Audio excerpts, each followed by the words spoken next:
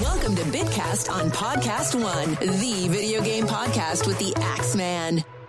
Welcome back to the Bitcast. Well, it's finally time to do a proper episode about Super Smash Bros. Ultimate. No more speculation, no more wish lists, no more reactions.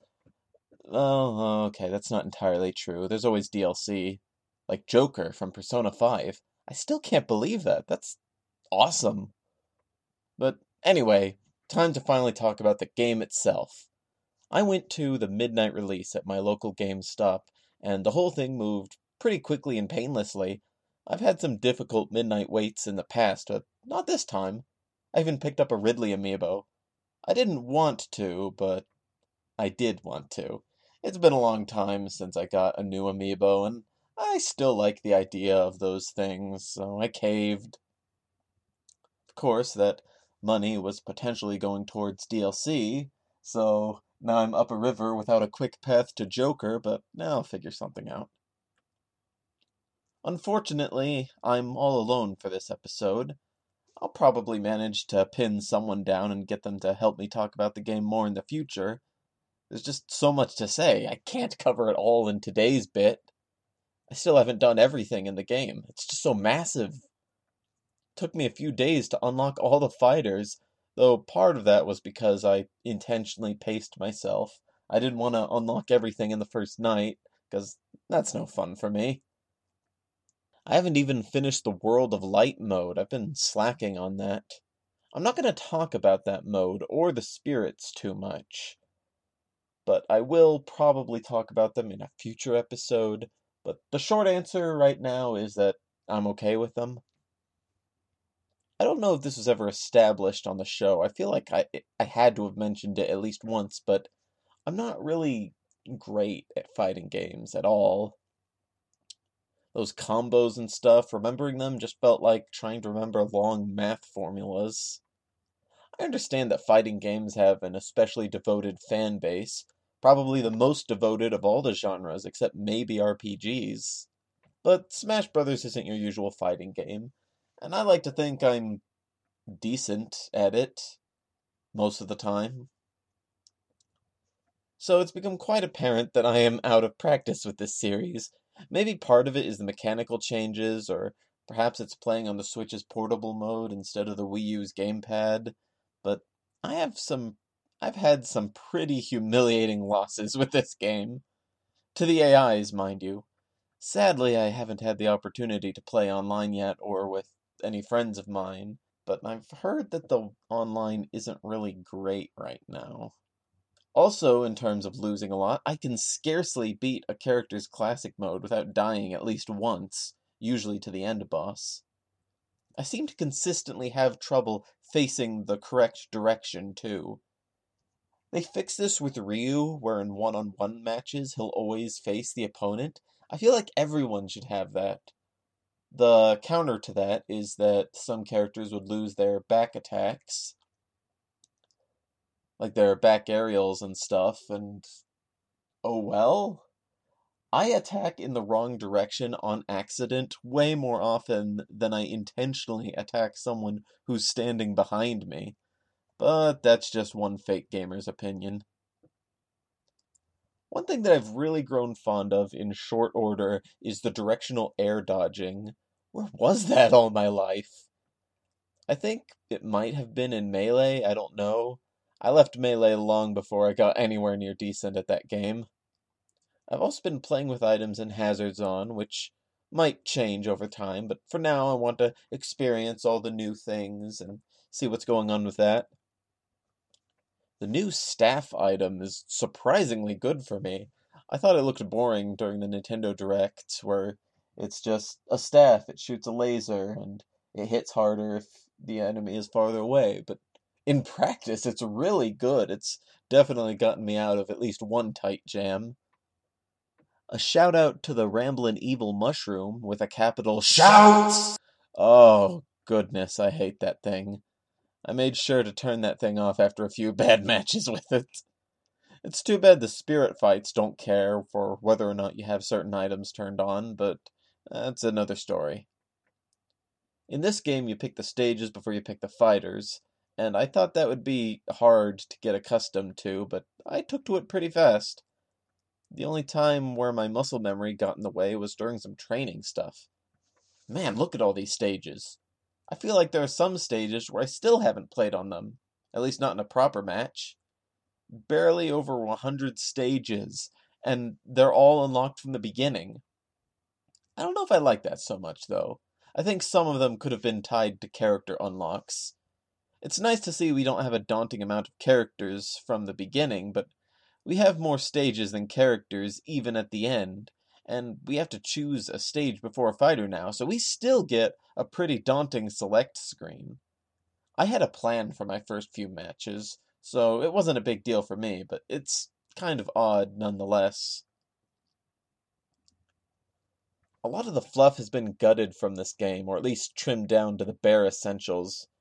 As someone who liked the fluff in Brawl and Smash 4, it's a little disheartening, but I get the logic, especially with a game this big.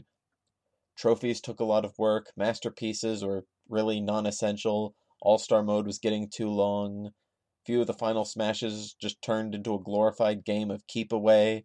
I get it. But there aren't really any side games to play, like Targets or Home Run. There's no stage builder. Even the Spirits and World of Light are glorified event matches. Fighting is all there is to do, just with different rules. In some ways, that's exactly what I worried this game would be when it was shown off at E3. But I'd be lying if I said I wasn't still having fun with it. I think a major part of the appeal is having everyone, and nearly every stage, all together for matches that were previously impossible. And I've been doing that. Just last night, I've been doing a lot of 8-player fights with all the characters who were introduced in Brawl, who never got a chance to fight on the Melee stages. They all get to fight on the Melee stages now. Things of that nature. Classic mode is much better than in the Wii U game, and it might even be the best it's ever been, despite the lack of side games. Other than one really generic and kind of bland game. As you might have gathered, it suffers from Ultimate's tendency to streamline everything. But there's a lot to like. Every character gets their own premise, a motif for the 6-ish battles that they fight.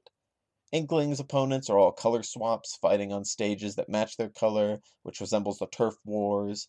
Bayonetta's opponents all have wings, and they're all either black or white colored to represent how she fights against angels and demonish things. Wolf's enemies are all the characters who've missed out on previous Smash Bros. Games.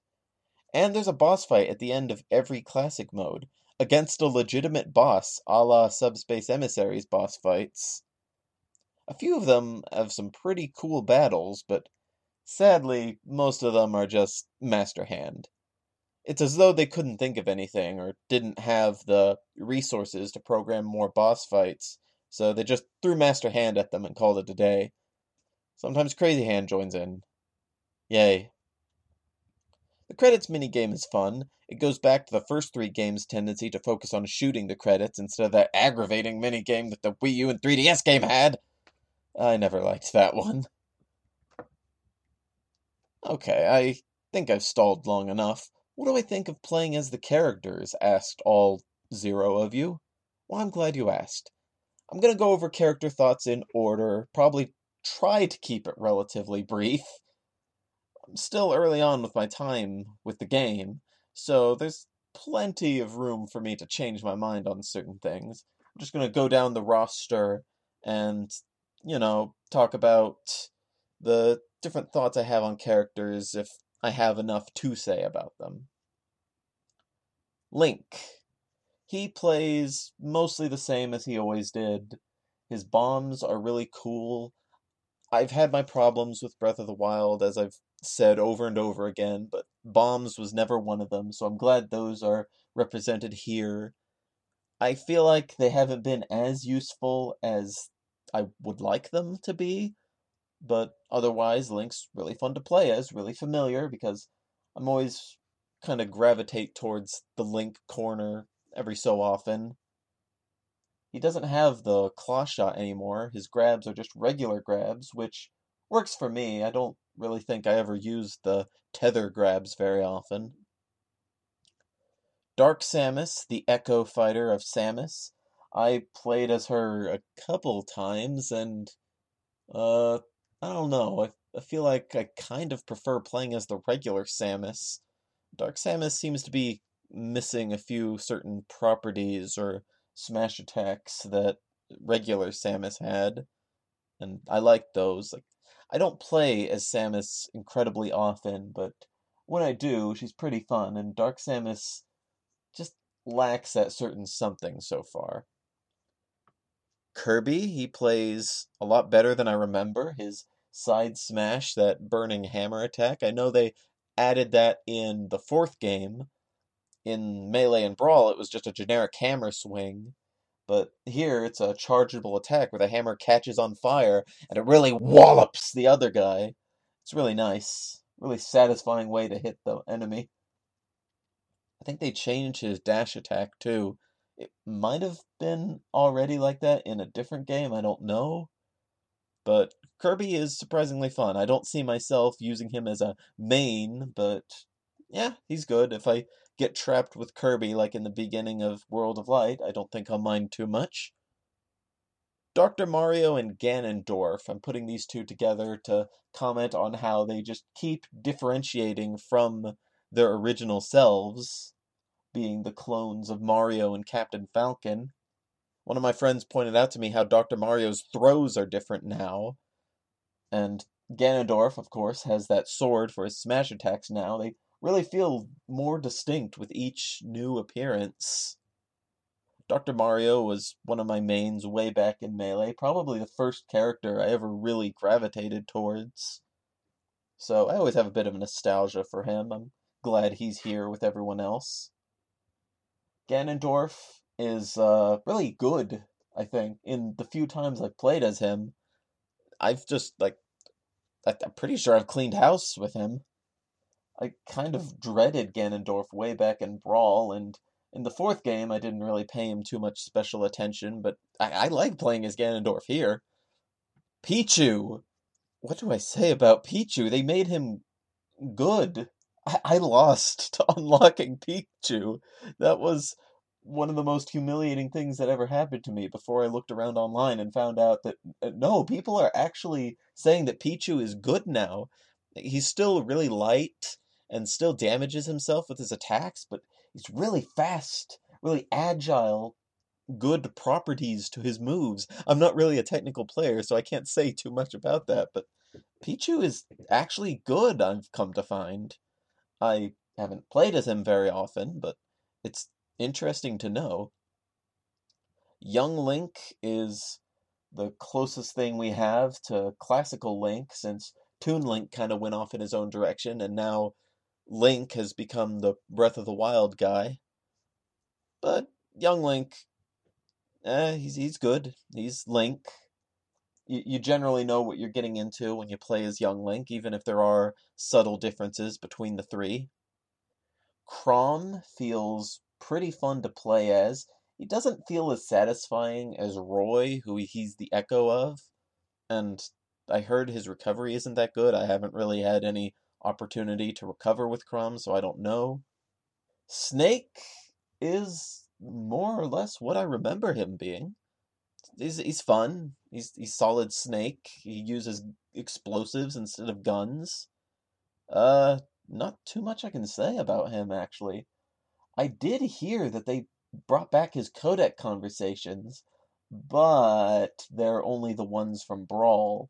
Literally copy paste Brawl codec conversations into this game, so you don't get to hear what Snake and his friends have to say about Pichu or Mewtwo or the Belmonts or anything. They'll even get things wrong now that they've been outdated. Otacon will tell you about Link's Claw Shot, which he doesn't have. Or Colonel will say that Bowser is the biggest character. Oh, hi, Ridley. So that's a bit unfortunate, but they just really, really didn't want to reuse Colonel for any new content because his Seiyu died, his Japanese voice actor, and they like to retire characters for good or as long as they can help it when that happens, which is respectful but feels a little stifling. Persona fans will relate to that when we talk about Igor. The Pokemon trainer is back. I barely played as Pokemon trainer. His voice is kind of weird now. Wolf is really cool. He is way cooler than he looked back in Brawl, and he's just as fun to play, if not more. I remember Anthony really liked playing as Wolf, and now I really like playing as Wolf. I've become more similar to him in my years.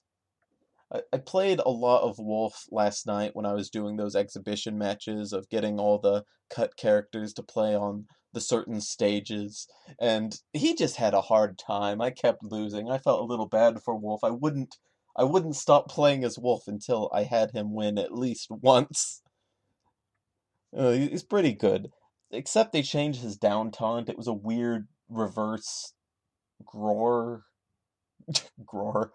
That's a new word. It was a reverse growl roar thing, but now he just goes like "Roar" or something. It's weird. I don't get it. The Mii fighters are subtly different. They have some special attacks that I don't remember them having before, like the suplex. I don't talk about this very often, but I'm something of a writer in my free time, and I have these characters that I like to use in my writing.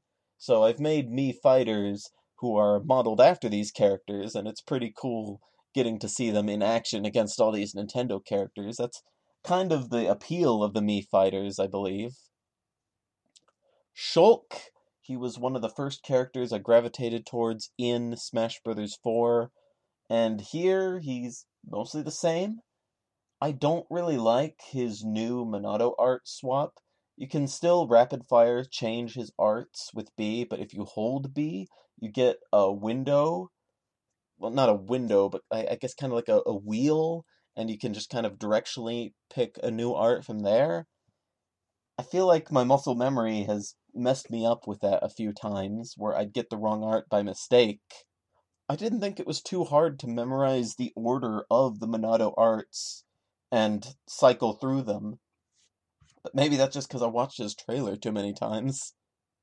Ken from Street Fighter, he is pretty much the same as Ryu on the surface level. He's got a lot of differences on a smaller scale, enough to the point where you could almost say he shouldn't be an Echo Fighter. He should be like Dr. Mario or Pichu or something. Really, this whole Echo situation is just messing with my head. I'm still not sure what the exact qualifications are at this point. I wouldn't be surprised if they just called Ken an Echo Fighter just for the sake of tradition, since he's the original Echo Fighter.